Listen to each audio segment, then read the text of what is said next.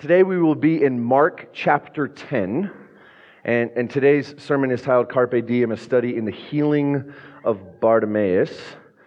If you would, turn to Mark chapter 10 and verse 46. And would you please stand for the reading of God's word, and then we will pray together.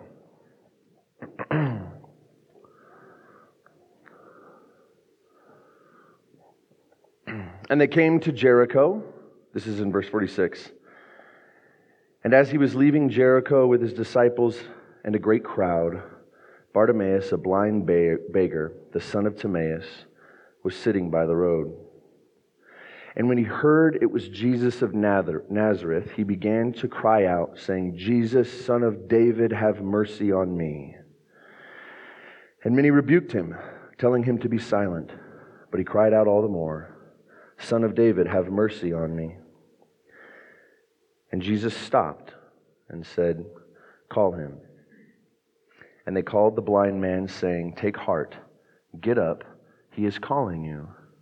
And throwing off his cloak, he sprang up and came to Jesus. And Jesus said to him, "What do you want me to do for you?" And the blind man said to him, "Rabbi, let me recover my sight."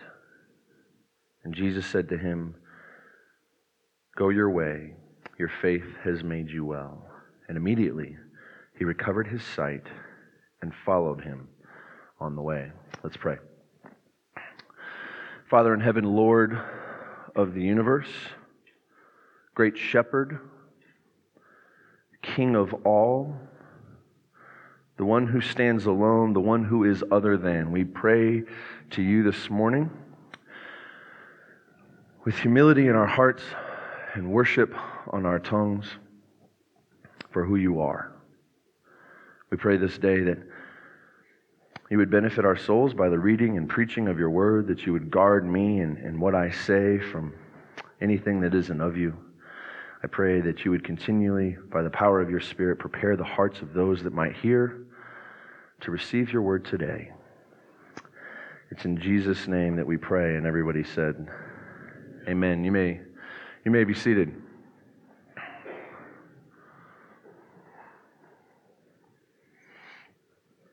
So, as Daniel said, I went into the well for this, but this is a very serendipitous type story. 15 years ago was the first time I ever spoke publicly in a preaching type setting.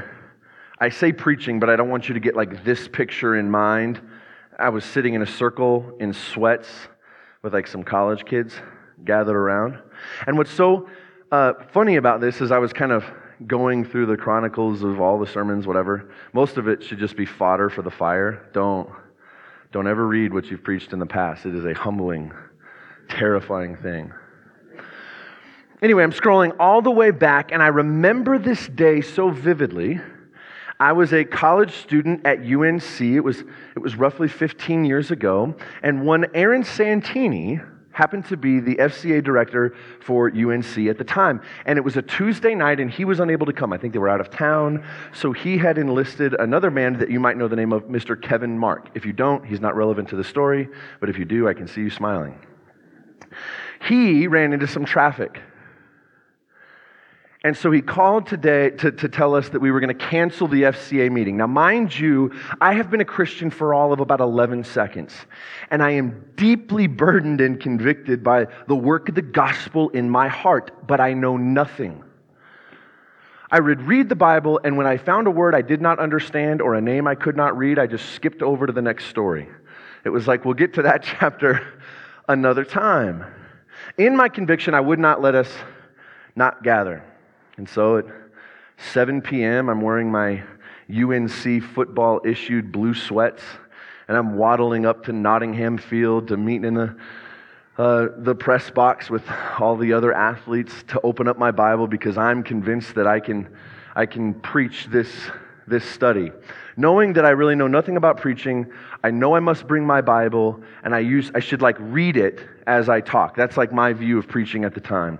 If you're a high school kid in the room, don't do it that way. I preached the only message I could possibly connect to. It was a story of a blind man named Bartimaeus, who at the time I called him Blind Bart. Blind Bart, his story connected with my story in a deep and profound way. Though I had never been blind, I was blind in spirit, and as a 20-year-old kid or a 19-year-old kid, I knew nothing about life, I knew nothing about who I was, but I knew two things for sure. Number one, the gospel had done something deep and profound in my heart. And number two, I could not help but share this burden or share this story with other people. That was true with me from the moment I was saved. And so on that night, I preached a message, and as I was recollecting on it, or reflecting on it this week, I found that it was really interesting. In all my years now, I guess I'm not that old, but years of understanding the Bible and learning about Christ and His Word and preaching and the Gospels and the life and times of Jesus, the central point of that message all those days ago is the central point today. See, the Bible promises that all who call on the name of the Lord will be saved. That is a simple and profound message. We're reading the story today about a man who took an opportunity because as far as we can tell in the study of Scripture, both before this story and after this story in time, this was blind Bart's only opportunity. Maybe you could say it like this: he seized the day. He realized his blindness. He realized the Lord's royalty and power. I wonder today, like I wondered all those years ago, if there's any person in here present at the crossing today who this might be my only opportunity to you to share what the gospel has done in my own life, that it may happen to you. And let me take it just a step further, maybe something not in my notes. Heaven forbid this is true, but maybe today is the only opportunity you may have to hear the gospel and its power in your life. I don't say that to be like, make you nervous or pretend that I have any knowledge of something negative that is going to happen. But the reality of our circumstance and our nature is that we do not know who in this church has proclaimed and seen and sought and bowed themselves before the throne of grace and who has. And the other thing we don't know is what tomorrow would bring. Maybe you could suffice it to say the introduction goes like this: today, if you hear God's voice, don't harden your heart. Okay, this is a great story, and I want to offer some background, and I want to lay out the scene, and then we're going to go through each line of the Scripture, through the story, so we can gain a full understanding. And along the way, I have 4 points I'd like to highlight. Now, if you're a highlighter in your Bible, if you're one of those people, you can certainly do so. I'm more of a black pen underliner type of the guy. But these would be things I want to take away that you may not see at first glance. First, the background. Jesus, at this time in His life, is at the end of His ministry. He's coming not only to the end of His days on earth, but He's coming to the end of His life. We are nearing the springtime Passover in this season. He's making His way from the north to the south, from Galilee to Judea. He's worked His way down into this valley of a village that became a massive city called Jericho. And He's beginning His ascent about 3,500 feet up to the south to a city called Jerusalem, where we will embark, as if you carry on in the Gospel of Mark, into the triumphant entry. To His false judgment, to His demise, to His shame, to His pain, to His ultimate death, and then the moving of the stone. And Resurrection Sunday is yet but a week away in this story. He's well known in the area. The Scripture says, as we read, that there was a mass around Him. Jericho is a hopping city at the time. It is like Old Town Friday night down there. For 2 reasons. One, it was a major city for trade. It was also the Passover season. Jews from all over the region were flooding into the area from far and wide to celebrate the Passover in Jerusalem, just a mere 4 or 5 hours walk away. And there was this Jesus of Nazareth who was on the scene, who had been producing miracles of one kind or another all over the land. And he was beginning to drive a crowd, or gather a crowd, a rather large crowd. Jesus had been known to heal in many ways. He healed the sick, the lame, the outcast. He'd healed the possessed. He'd even raised the dead, not too far from Jericho. He displayed power over the word and the law.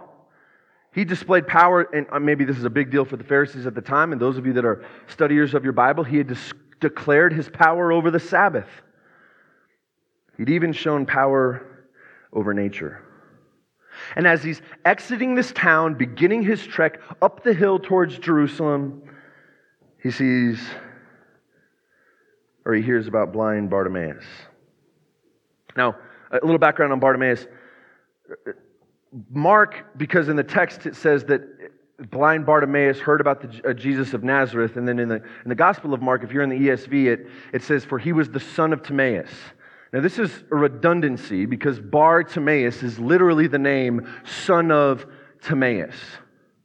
So Mark says this was son of Timaeus, who is called the son of Timaeus. Thank you for that, Mark. I really appreciate that. Timaeus is translated noble man. So just a little text here. Here is a man. We don't know how long he was blind. We don't know why he was blind. We don't know if he was blind from birth. But to be blind in the Hebrew culture was a curse. It was the lowest of the low. You are the scum. You are below the sinner. You are below the unclean. You have been punished by God. And so there is this beggar on the side of the road who's a fixture, and people are calling out, son of a nobleman, son of a nobleman, son of a nobleman. Hey, look, there's the son of the nobleman. I'm not the son of a nobleman. Stop calling me that. I am blind and poor. His life is in defiance of what he was called to be.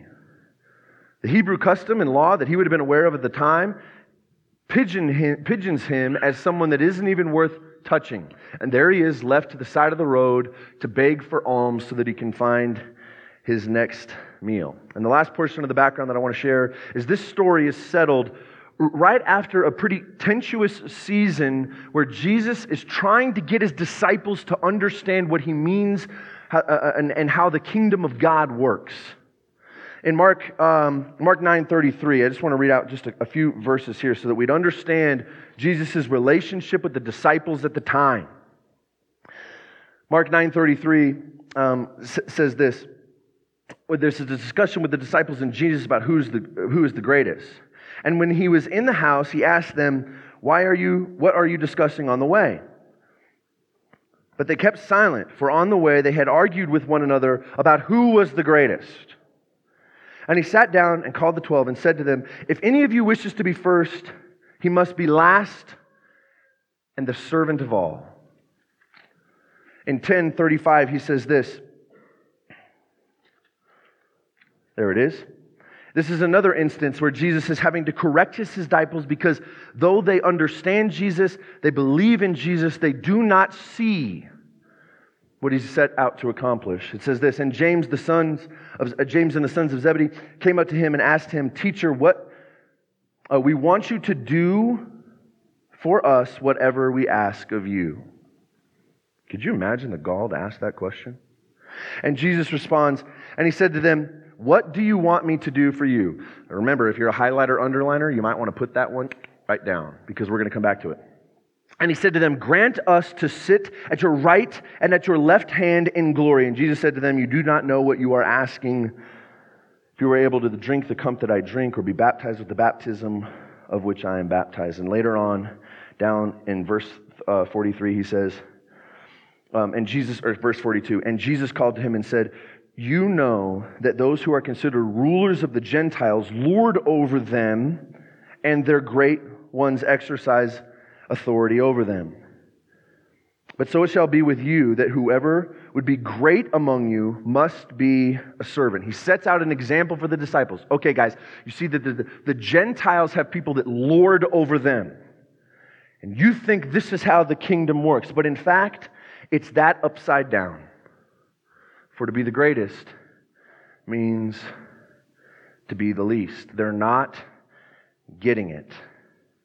This is about being a servant. Next, we get to the scene. He's leaving Jericho. There's this large crowd around him. His mind is set on Jerusalem. There's dust pebbled up in the air from the trail. There's a lot of noise and the muddling of different languages screaming about. I'm sure that there's a lot of smells as people prepare for the Passover. It's a hopping time because Jesus is on the scene. It's spring. The river Jordan is high. Jericho's called the City of Palms. I'm trying to set this scene. It would be very hot for you. And here is this fixture in the road. A beggar who is seen by nobody. The Hebrew status is the lowest of the low. Once I've done a lot of ministry just with the homeless people in former churches that I've worked with. And I recall one time when a man said to me, when I was asking him about the hardest thing about being homeless, my question was to help him. Well, it gets cold. Okay, I'll provide warmth. I don't have any money. We can provide some answers. He looked at me, and with tears in his eyes, he said, the hardest thing about being homeless is that I will go days without people being willing to look me in the eye.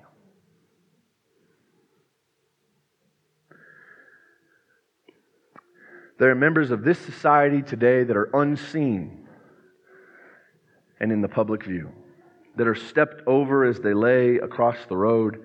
And it was the same then as it is today. Luke, the account in Luke says of the story of Bartimaeus that he heard the ruckus coming because his ears would have been doing duty. You know, he can't see anything. He's looking to hear for people so that he can beg for alms. And he hears the large crowd, and the account in Luke says, who is that that's coming? And somebody calls out to him, it is Jesus of Nazareth. That's the scene. So let's get into the text here. It says, and when they came to Jericho, he was leaving Jericho with his disciples and a great crowd, Bartimaeus, and they, meaning Jesus and the disciples. And there was the blind beggar, the son of Timaeus, was sitting by the road. And when he heard that it was Jesus of Nazareth, he began to cry out and say, Jesus, son of David, have mercy on me. Bartimaeus would have been set with other beggars, with the other lame, with the other sick, with the other mentally ill, with the other disfigured.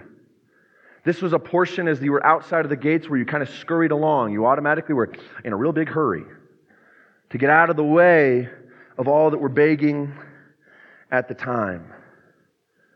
The word used for scream here is the same word that is used in the account of Mark when Jesus is healing the men possessed by demons. This is not a get your, like, I hate, Jesus, excuse me. There is desperation in this language, and ladies and gentlemen, I'm telling you that's essential to the story. He cries out, not Jesus of Nazareth. Remember, there's a lot of people here. There's a lot of people named Jesus at the time. There's a lot of people from Nazareth, just north of town. He hears about Jesus of Nazareth, understanding, I'm sure, hearing witness of all the miracles and the things that they had done, the rumors that he could be the Messiah, and he calls out in confidence and desperation, Jesus, or Son of David, have mercy on me. This is what I want to highlight today. This is your first highlight point. Jesus, Son of David, have mercy on me. Son of David is a messianic term. It means Messiah. Is the best way to translate it. This blind Bartimaeus, blind Bart here, is identifying Jesus' lineage as king. And the prophecies that came from it saying that one would come from the line of David, the seed of David, and that the greatest of David's son, the greater son, would be the Messiah. Matthew's genealogy, if you're a genealogy person, you should read that first chapter of Matthew. Don't skip it like I did. It's a genealogy of the line of Jesus from the father's side, and Luke opens with the line of Jesus, the genealogy from his mother's side, from Mary. Both are inside of the line of David. Maybe you could say it like this. The blind beggar on the side of the road is calling the carpenter from Nazareth the king of the world. And he's screaming it at the top of his lungs. He'd certainly heard about the healings and buzzing in the street. It was the blind man who sees the long-promised Savior of the Jews. And how did our faithful disciples respond? And many rebuked him sternly, telling him to be quiet, telling him to shut up. We're on a mission. We have things to do. Jesus may have another healing. Get out of the way. Quiet down. Can you see here that Bart is not the only blind guy in this story?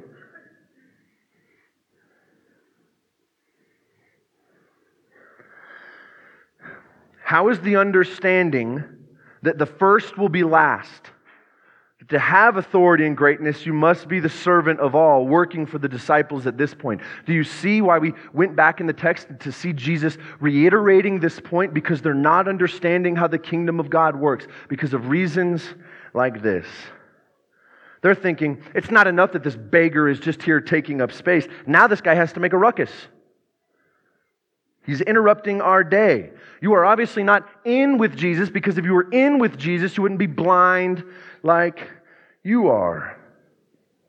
What an inconvenience as we're making our way to Jerusalem. I'm sure something exciting will happen there. Don't we think the same way? You know how hard it is to get high school kids to get other high school kids to come to church with them? You got to pick them up. You got to invite them. You got to tell them the time. You got to text them the address. Then you got to sit by them. And then you have to introduce people to them. And then they're never going to know where the book of the Bible is, so you have to get it there for them. And then it's embarrassing. And then, heaven forbid, they're going to want to go to lunch. I certainly don't have time for these things. Or for the poor. Oh, there's so many problems. And addictions, and they don't smell good. And then they say weird things, and it's out of order, and it's out of line, and it's just so inconvenient. You know what we should do? We should find a lot of people that are rich, that are young and good looking and powerful. Like you know what we should have? We should have a church full of rich young rulers. That'd be a lot simpler, wouldn't it?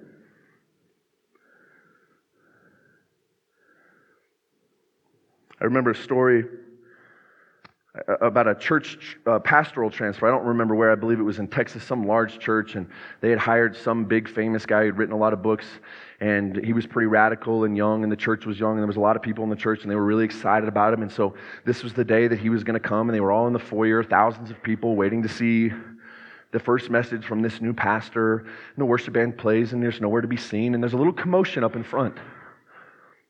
Because there was this guy with shaggy hair who smelled real bad. He was homeless. He was singing real loud, and he was sitting in the front row, and he was causing a big problem. And so we don't want the pastor to see that wherever he is, so they usher him to the back row, and he's pretty reluctant, and they move him to the back.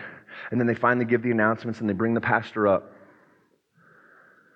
And it was the homeless bum. It was the pastor dressed as the homeless guy, whose first message was a lesson in caring for others. Are we blinded? One of the things that keeps us from seizing the day, one of the things that you may consider in your own blindness, is that you are so convinced that you already have seized the day. Or maybe you could say, you're so convinced of all that you can see. Are we too busy for the daily mission of God? Well, what's Bart's response? And Jesus stopped and said, "Call him." And the blind man saying to him, "Take heart, get up, he is calling you." Bartimaeus cries out all the more. Cries out. It says here in the text, I want to read it from the scripture here. He says, "And many rebuked him, telling him to be silent, but he cried out all the more, 'Son of David, have mercy on me.' And Jesus stopped and said, 'Call him.'" Alistair Begg, one of the great pastors today, said, "You will never see Jesus as a reality until you see him as a necessity." You will never call out for a Savior until you know that there is sin you need saving from. Because the man cries out, and when the mob turns on him, he's unafraid. This is not somebody who's looking for convenience or who wants to be maybe the lottery winner of the next healing. This is a man who understands the depravity of his own soul. He doesn't just need to see, he's calling out because he realizes he needs a Savior. We need a Savior. We by nature are so blind that we cannot see that we are blind. We need God to reveal to us our blindness and sin. And in that moment, we cry out in desperation and brokenness, "O loving God, have mercy on me." There are folks in the mob who wanted to see Jesus do His next miracle. There are those in the crowd that wanted to be a part of the buzz, but there was one man on that day who saw who Jesus was, and he was willing to do anything to receive it. And Jesus tells him when he stops, He says, "Bring him to me." I don't know what eating crow is. Old people say that. Oh, you're eating crow now. I'm not sure, but I think this is an example of it. The very people that told him to shut up are now told to stand the man up and bring him to Jesus. "Rise," they say, "He's calling you." What an interesting thing, as I wrote this in my notes all those years ago, the first time I preached it, and Bart would have said, "But I've been calling him." Well, now, friend, He's calling you. The one thing that Bart would come to realize, Jesus had been calling him far before he called on Jesus. That our blindness needs help before we would see it. And through the lips of the most reluctant missionaries comes the word of God. Come. It's the best picture here I love to see, that the deniers become the inviters. I was a denier. I can proclaim that. I wasn't just agnostic, kind of a middle of the road. That's not really my nature. If I wasn't for you, I was against you. If you weren't my friend, you were my enemy. And when I realized my blindness, I became a reluctant missionary all myself, all my own. Asking people to come because I was now an inviter. The man springs to his feet. And he comes up, he throws off his cloak, his only possession. He's poor. Isn't that a great little footnote there? That all that matters to you before you become a Christian doesn't matter so much anymore in comparison to what we need in Jesus. Rust and dust and moth will come. There are no U-hauls to the grave. This blind man's understanding eternity. Throws off his cloak, springs up. I'd love to see that. Certainly needs help getting over to Jesus. But I want to spend some time on Jesus stopped. These two words, they're written in my Bible here over the top of it. Words of grace. I admit that I would have been a member of the mob in the crowd telling them to shut up because I have an agenda. I want to see things happen and we don't have time to stop. And yet, as I read the Gospels over and over, a little tidbit for you, if you're a reader of your Bible, you need to stay in the Gospel all year round. Find time to read this book because you're going to see the most consistent pattern in the four Gospels is Jesus' compassion for the scum of the world. And I ask myself and you this question, are you interruptible? Is your plan for your life so laid out, so scheduled, so regimented that we would step over those in desperate need to get on our way to what Jesus has us to do? What PTA meeting, what football game, what workout session, what morning smoothie is more important than the soul of man? It's not that these things are bad, because they're not. The question is not, are you doing all these things all the time? It is, are you interruptible? Foster care teaches you how to be interruptible.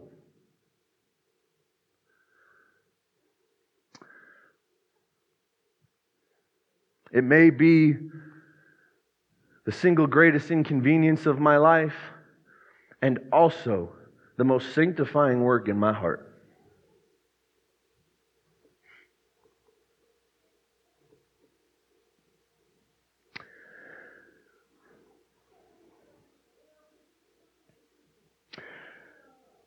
What all the people do, what do people do that you don't have time for?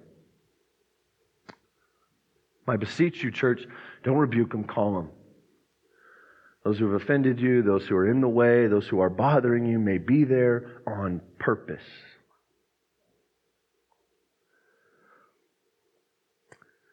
Jesus is heading to his death. His focus on Jerusalem at this point, after basically in the Gospel of Matthew, after Matthew chapter 12, he's kind of done teaching the Pharisees, and you see this laser focus towards Passover and Jerusalem. He knows he's going to die, and nothing's going to stop him, but a blind beggar who calls his name strikes his attention.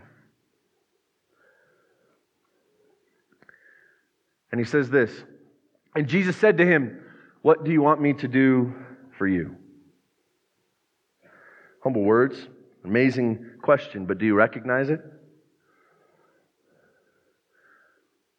Just one chapter before, the disciples are discussing, and two of them bring Jesus over saying, "Hey, we want you to grant anything we ask of you." And he says, "What do you want me to do for you?" And they say, "Put us on your right and left hand in glory. Exalt us. We want to win the lottery. We want to be rich and powerful. We want to be known and be seen." Who's had that prayer before? And the beggar cries out for mercy. He's saying, "I have no reason to ask you of anything. I'm begging you, Lord, take away from me what I deserve. My judgment and sin. Not exaltation, not fame, not comfort. I'm still going to be poor, but I wish to regain my sight." No other way to confirm the healings. I mean, it's kind of funny if you think about it. He'd probably heard the buzz. People come up to him, "Bartimaeus, you're not going to believe it. I've been healed of my sight." This is, as my recount, there may be the third healing of sight in the gospel to this time. And blind Bartimaeus would say, "Great, how do I know that that's true?" And he would say, "Well, the sky is blue." And Bart would go, "What's blue?" He's a man who we are dependent upon our sight in our nature. You go to the doctor, they want to see if you have a disease. They don't say, "Well, let me listen for it. I'll feel around." No, they say, "Give me a biopsy, we'll put it under the scope, and I'll see what it looks like." We're dependent upon our sight. It brings assurance to our life. Our evidence is dependent upon what we can see, but the man can see nothing. And so he calls out for the Messiah by faith. And this is what he says, "Rabbi, let me recover my sight." Now this word here, rabbi, is very specific. Only one other time in Scripture do we see this version of the word rabbi, and it's the alliteration rabbioni. Now this is an important distinction for any of you who want to grow in the depth of understanding of your Bible. You have to grow in the depth of understanding of language. It's a tall task. Just start chipping away at it. I encourage you to do so. In Jewish customs, there was rabbi, which meant teacher. Rabbioni meant Lord and Master. And equivalently, this is a statement of faith. This is a declaration of Jesus' lordship as God. The blind man who has no evidence walks to him by faith and says, "Lord and Master, would you regain my sight?" I believe that this is a healing, but I also believe that this is a salvation. This is a confession of faith. This is a model of what salvation would look like after the cross. Conviction, repentance, need for salvation, confession of the mouth, and belief by faith. Think about it like this. Jesus heals this man by grace, but what does he say at the end of the text? Your faith has made you well. We are saved by grace through faith. As he carries on, he says that I may recover my sight. But what do you want me to do for you? The question today is not to carry this too far and to keep within context of the message. I would say, be careful what you are asking of the Lord. We can ask anything. We have grace to do so. And we ask you to be bold in your claims of faith and to pray and connect with God in real ways. But beloved, I pray that you never move beyond the doctrine and the need of your salvation. That we dilly-dally with the Word because we know that we're saved and we've made some claim by faith, or we've prayed the prayer, or we've said the thing, or we go to church, or we give our tithe. And somewhere along the way, we lose our desperation to look the Lord in the eyes and ask this faint heart question: what do you want me to do for you? The question is not what's on your list, but what's at the top of your priority list. Is it the eternal things? Or is it the things of practical need? Jesus wants to bring our practical need. He heals the man. It's just an encouragement for us to be careful with these things. And Jesus said, "Go your way, your faith has made you well." What an example.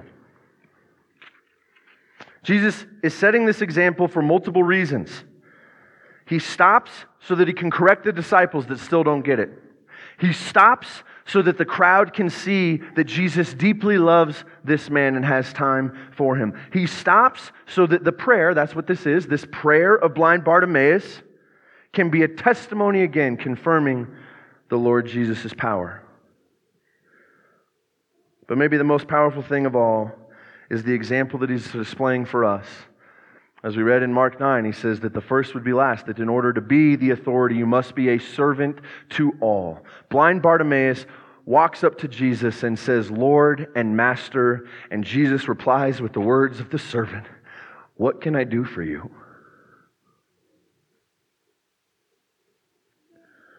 To be great in the kingdom of God is to be a servant.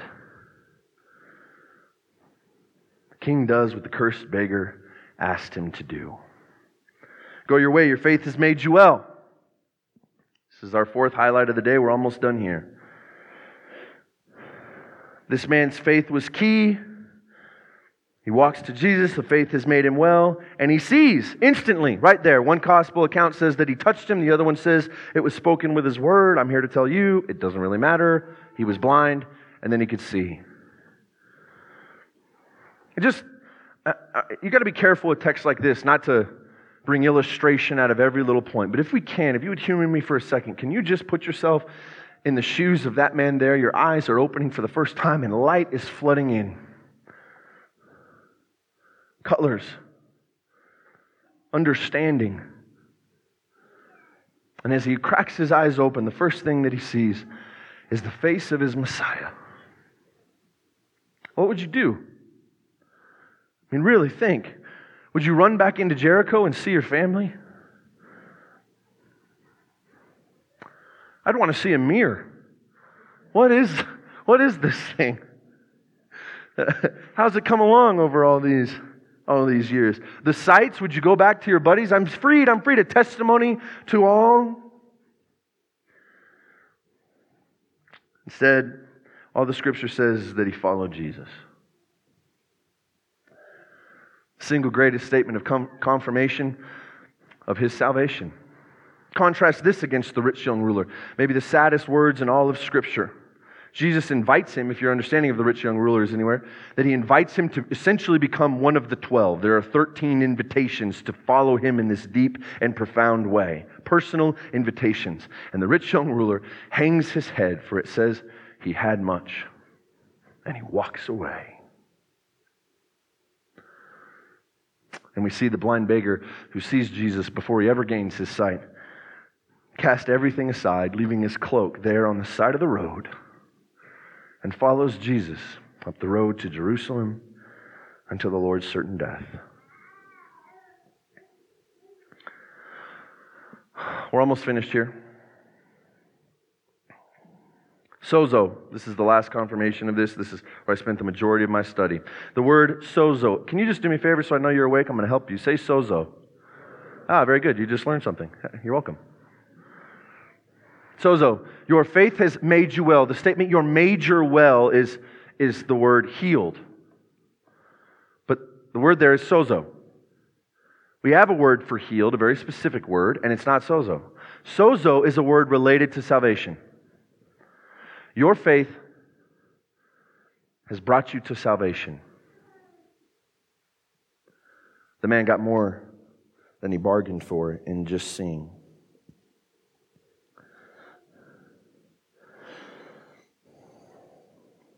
It's a picture of a sinner. He's a blind man by the side of the road. He is healed, indicated by his sight. He is saved, indicated by his following. And no way out of his condition other than mercy. Here we are because we've been approached by Jesus somewhere along the road. And Jesus called us to himself. Do you see the picture in the gospel? Do you see how this story of a blind beggar relates to you and me? By coming to Jesus and calling him for mercy, Jesus will answer your call. Whoever hears his call will be saved. It's a reminder for us today that Jesus is still here. That Jesus still hears your cry. Jesus still cares. Jesus still stops. Jesus still listens. And Jesus still saves. And all who call on the name of the Lord will be saved.